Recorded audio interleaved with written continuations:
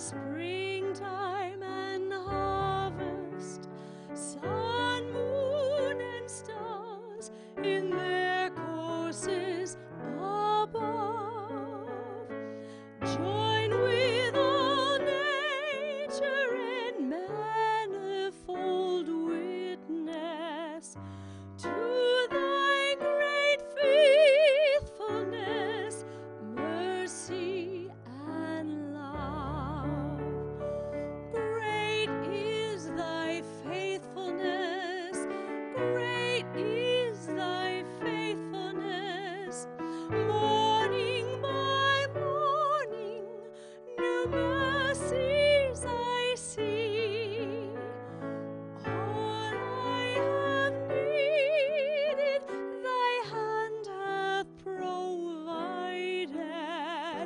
Great is thy faithfulness, Lord, unto thee. Pardon for sin and a peace that endureth, thine own dear presence to cheer and to guide, strength for today and bright hope for tomorrow. Blessings are mine with 10,000 beside.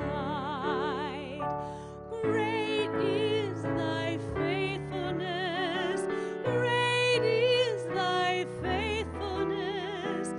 Morning by morning, new mercies I see.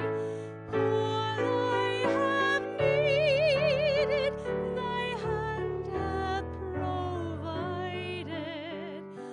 Great is thy faithfulness, Lord, unto thee.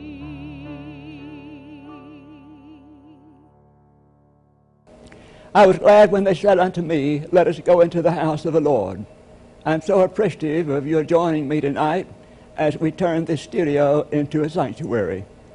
I'm so delighted that you have found time to be a part of something that we all hope and pray is significant. As always, my prayer is you will be blessed because you tuned in. Our scripture lesson tonight comes from Matthew chapter 7, beginning at verse 24. Would you hear the word of God? Everyone then who hears these words of mine and acts on them will be like a wise man who built his house on the rock. The rain fell, the floods came, and the winds blew and beat on that house, and it did not fall because it had been founded on rock. And everyone who hears these words of mine and does not act on them will be like a foolish man who built his house on sand. The rain fell, and the floods came, and the winds blew and beat against that house, and it fell, and great was its fall. This is the word of God for the people of God. Thanks be to God. Let us pray. O God, your will be done. Nothing more, nothing less, nothing else. We thank you, O God, for this opportunity. And I pray that you'll touch me and touch someone else through me. The glory and praise are always yours. It's in your name. Amen. The Sermon on the Mount has been preached. The golden rule has been stated. Now we come to the altar call. This parable says, you've heard the message, what are you going to do about it? Therefore, says Jesus, everyone who hears these words of mine and acts on them will be like a wise man who built his house on the rock. Jesus was a carpenter. He was a man who knew a lot about building.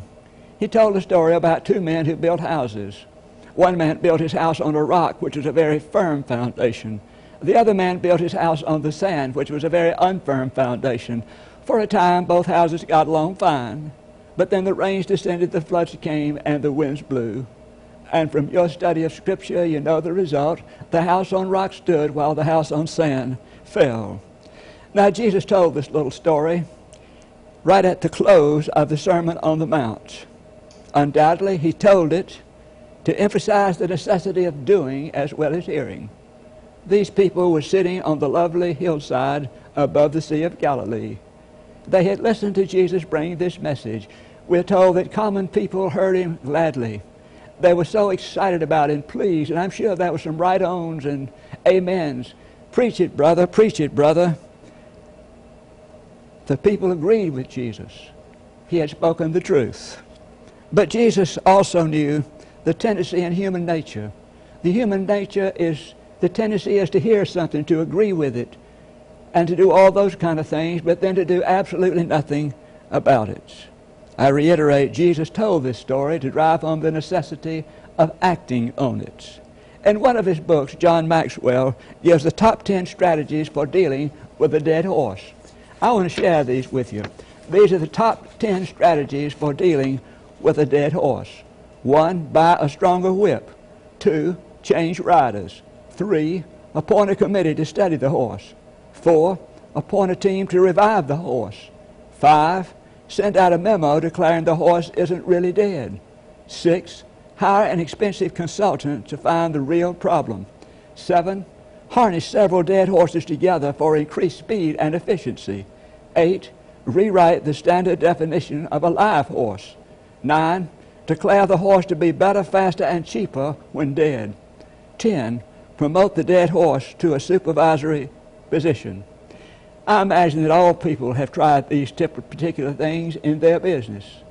But John Maxwell said there's only one way to deal with a dead horse, and that is when you realize the dead horse is dead, dismount. Do something. Jesus said, therefore, everyone who hears these words of mine and acts on them will be like a wise man who built his house on a rock.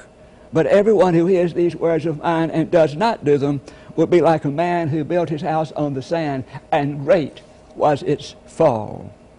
So what is Jesus telling us in this parable of the two builders? First of all, he's telling us that every person is building his or her own house. Every person is building his or her own house. Jesus begins the conclusion of the Sermon on the Mount with the word therefore. This is in the King James translation of the Bible.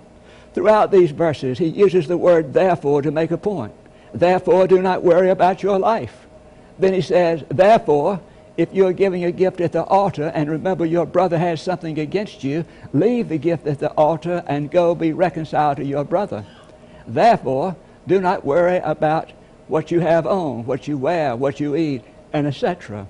But as we come to this point, this word therefore is now not emphasizing some little point. This now is emphasizing the whole Sermon on the Mount. The whole Sermon on the Mount. Here Jesus is comparing the building of a life to the building of a house. Every person has a choice. We either build our life on rock or we build our house on sand. Now the sand to which Jesus is referring was basically brought about by the snows on the mountains that came down to the riverbeds in Palestine. Occasionally these snows would be so great that they would flood the houses built down in the lowlands. But most of the time this moisture would simply be little trickling streams that would come through the riverbeds. So it was so easy to build your house on the sand. You were building close to the water. You were protected from the great storms that would come up in wintertime. But then there was building a house on rock. How difficult that is to build a house on a rock. If you're going to build a house on a rock, you've got to go up and excavate the land. You've got to excavate the land. You've got to carry your materials up there. You've got to tote your water up there. And your house's heating system is not going to be equivalent to the cold that comes in on the storms, when those storms are coming around. So it is with building a life. So it is with building a life. To build on the truth or the principles of Jesus' Sermon on the Mount is not easy. To live a pure life, to forgive others, to turn the other cheek, to practice the golden rule, to be a peacemaker, none of these things are very easy. And we're told that when Jesus was praying, not my will, but thine be done, great drops of blood appeared on his forehead. And we know how difficult it is for us to pray for God's will to be done in our lives, because it means self-denial. And what about this business of laying up treasures in heaven? Most of us are tempted to lay up our treasures on earth. But the scripture talked about laying up these treasures in heaven. I remember General George Pickett, after the Civil War, was asked how his Southern soldiers lost the battle at Gettysburg. He had led Pickett's charge. And he pulled his whiskers and said, well, I think the Yankees had a little something to do with it. When we're not building our house on rock, I feel like it's the devil and it's our horrible nature that takes over and builds our house on sand rather than on rock. Let me give you a few examples of building a house on sand. Here's a woman who's reached her 40s, and she says, now that my children are grown, I'm empty. I'm empty. I awakened this morning with many things to do, but then she said, I didn't realize what to do. Sort of building your house on sand, don't you think? Then there was a Boston preacher who said that many parents have no authority over their children because they themselves are not under any great authority. Building your house on sand. Well, what about building your house on rock? In Christianity Today magazine, I read about today, for the first time in history, half the people in the world are living in urban areas. 860 million of those people, though, are living in slums. We're talking about places where it's cruel and unpleasant and hard to exist. They're there by necessity.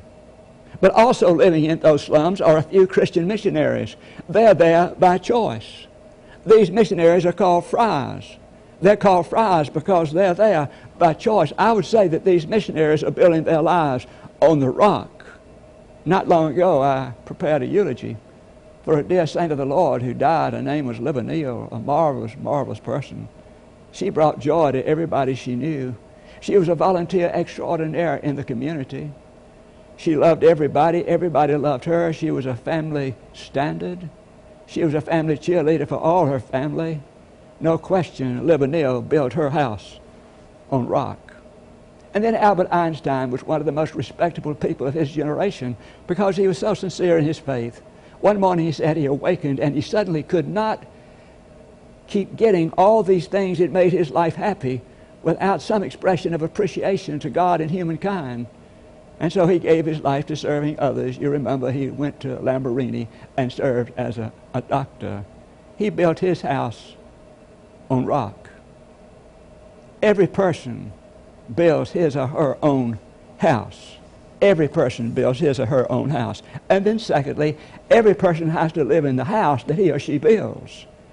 Every person has to live in the house that he or she builds. As I watch people feverishly trying to get somewhere, I'm always reminded of a story that I heard about a lawyer who bought a horse from this farmer. The farmer told the lawyer, he said, you can have this horse, I'll sell it to you if you can catch it. So one Saturday, the lawyer and two of his sons went out in the pasture, and they spent 3 hours trying to corral this horse. Finally, they caught him and got a bridle around him, and they went back and said they finally got the horse. And the farmer, who was meticulously honest, said, I want to tell you two things about this horse before I sell it to you. He said, first of all, he's hard to catch. Well, the lawyer had already figured that out. He said, secondly, and he winked at his wife, he said, he's not worth a darn when you catch him. He's not worth a darn when you catch him. A lot of things in life are like that. Not too much worth anything when you catch them. And yet they will require all kinds of sacrifice on your part. You will have to stay up late, you will have to work extra hours, you will have to deny yourself, you'll have to do all these things.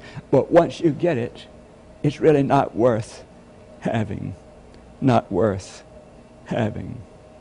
Well, I want us to hear these words because I think they're expressed very well of what I'm trying to say. Listen, when you get what you want and you struggle for self and the world makes you king for a day, just walk to the mirror and take a look at yourself and see what the man in the glass has to say. It isn't your wife, your mother, or sweetheart whose judgments you must pass. The fellow whose opinion counts most in your life is that man there in the glass. He's the fellow to please. Forget all the rest, for he's with you right through to the end. You can face your most dangerous, difficult task if the man in the glass is your friend. Sure, you can fool the world as you pass through the years. You may even get pats on the back as you pass. but your only reward will be heartache and tears if you fool that man there in the glass. There's an old story about a wealthy man who called in his secretary of many years, and he said, Jim, I want you to go with me. He took him out to this beautiful lot overlooking the lake, and he said, Jim, I'm going to be going on a trip around the world. And while I'm gone, I want you to build me a house overlooking this lake. I've always wanted a house there. I think the site is so pretty. Here are the specifications and the plans. I want you to spare no expense. I want you to build the finest house imaginable up here on this mountain. I'll be back in about 10 months. Well, the employee saw that here was his chance to feather his own nest a bit. So what he did was he hired crooked contractor. He got poor laborers. He got poor materials. And he built the house, and when the house was finished, while it had the appearance of magnificence, it was really a substandard, inconsequential shell. Well, the time came for the employer to come back. He got his secretary, Jim, and went up to look at the house. As they were standing there looking at the house, while it had the appearance of magnificence, it was nothing but a shell. But as they were standing there looking at it, his employer said, Jim, how do you like it? Jim said, oh, I like it fine, he said. He said, I like it fine. It's just a wonderful house. The employer said, well, Jim, I have something I want to tell you. He said, I'm going to be retiring next year, and I won't be needing your services much longer. And, Jim, I wanted you to have a fine house in your retirement. He said, you see, Jim, this is your house. Now, there's a moral here. It just doesn't make much sense to build a shabby house when the house you're building is your own. Or it just doesn't make much sense to build a shabby home if the home you're building is your own. A fellow told me not long ago that he was tempted to go into this business deal to sell his vote so he could get a lot of wealth in a large business transaction. But he refused. He kind of testified to his own integrity and honesty. He refused. And he said, consequently, he lost his job, but he said, I can still look in the mirror and I like what I see. How important that is to be able to look in the mirror and like what you see. A Gallup poll said that one of the greatest desires of modern kind is to have a worthy goal and a worthy purpose. And that is a wonderful thing, to have a worthy goal and a worthy purpose. That's not really the problem, though, is it, with many people? It's not the worthy goal or purpose that's the problem. It's the road we take to get there. Keep in mind that everybody builds his or her own house, and then everybody has to live in the house that he or she builds. And then I want you to think about something else. Every person's house is going to be tested. Every person's house is going to be tested. Why do bad things happen to good people? Why do good things happen to good people? Basically, it's because they are people. They're people. Surely it's just good sense to know that our houses are going to be tested, that storms will come, and that our life houses will be tested. In the parable before us, remember, the difference is not in the weather. The difference is in the houses. What went into the house, the foundation of the house. That's what's so significant. What did Jesus say through Paul? Paul said, for no other foundation can anyone lay than that which is laid in Jesus Christ. We're going to be tested in our houses. One of those tests is going to be the test of temptation. The test of temptation, the test of discouragement. If you're going to fail forward, as John Maxwell put it. Here's an illustration of a builder who went into a neighborhood he hadn't been in there before, and he was going to pave a driveway. He had a deal. So when he finished paving the driveway, he went up to the door to collect his money, and a lady he'd never seen before came to the door. After they had talked a while, he realized that there was some confusion, and he had made a mistake, that he had paved the wrong driveway. Well, this woman wanted her driveway paved anyway, so she said she'd be glad to pay him. He said, no, it was my mistake. So he left. He went next door, and he paved the correct house. Now, let me ask you something. Do you think those people in that neighborhood would have thought he was inept? No, not at all. Because of his kindness and because of his honesty, everybody in that neighborhood who wanted their driveways paved asked him to do it. You see, he paved more driveways because of his mistake than he ever would because of his advertisements. You see, it was because of the fact that he handled his discouragement so well. Then there's the test of perplexity. People are always asking, why me? Why me, Lord? Why did I have to suffer this? But there's no answer that ever comes to that. Bishop Morgan was the bishop of the Mississippi Conference for 8 years. At some point, about midway during his tenure there, he had a serious heart attack. And while he was recovering from his heart attack, people gave him things. One lady gave him a book by Robert Elliott. It was called, Is It Worth Dying For? Robert Morgan said he wished he had gotten this book 20 years before. Dr. Elliott only had 2 points. His first point was, don't sweat the small stuff. And then secondly, everything is small stuff. Something to remember. Don't sweat the small stuff. Everything is small stuff. Before my recent surgery, I read a book by Max Lucado. It was called You'll Get Through This. The book basically is about Joseph and his sufferings, the biblical character Joseph.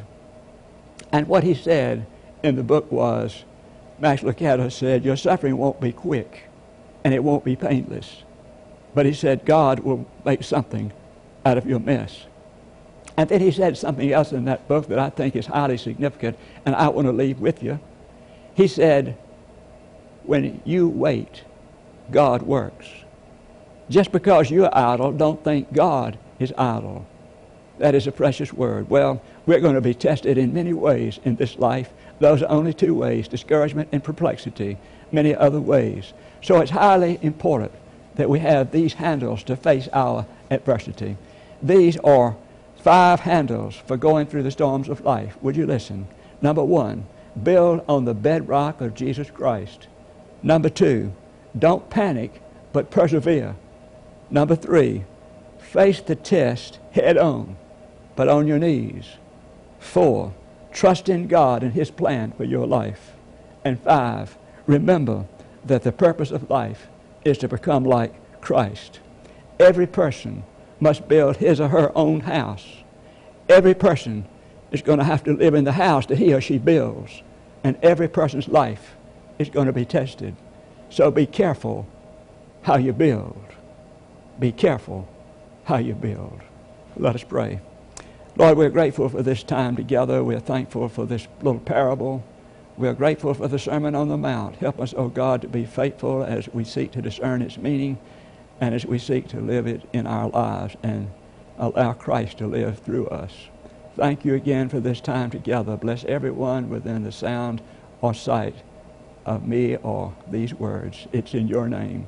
Amen. Thank you very much for joining me tonight. I trust that you'll remember to tell other people to join us on Thursday nights. It's always at 8 o'clock on the AIB channel. Have a good evening.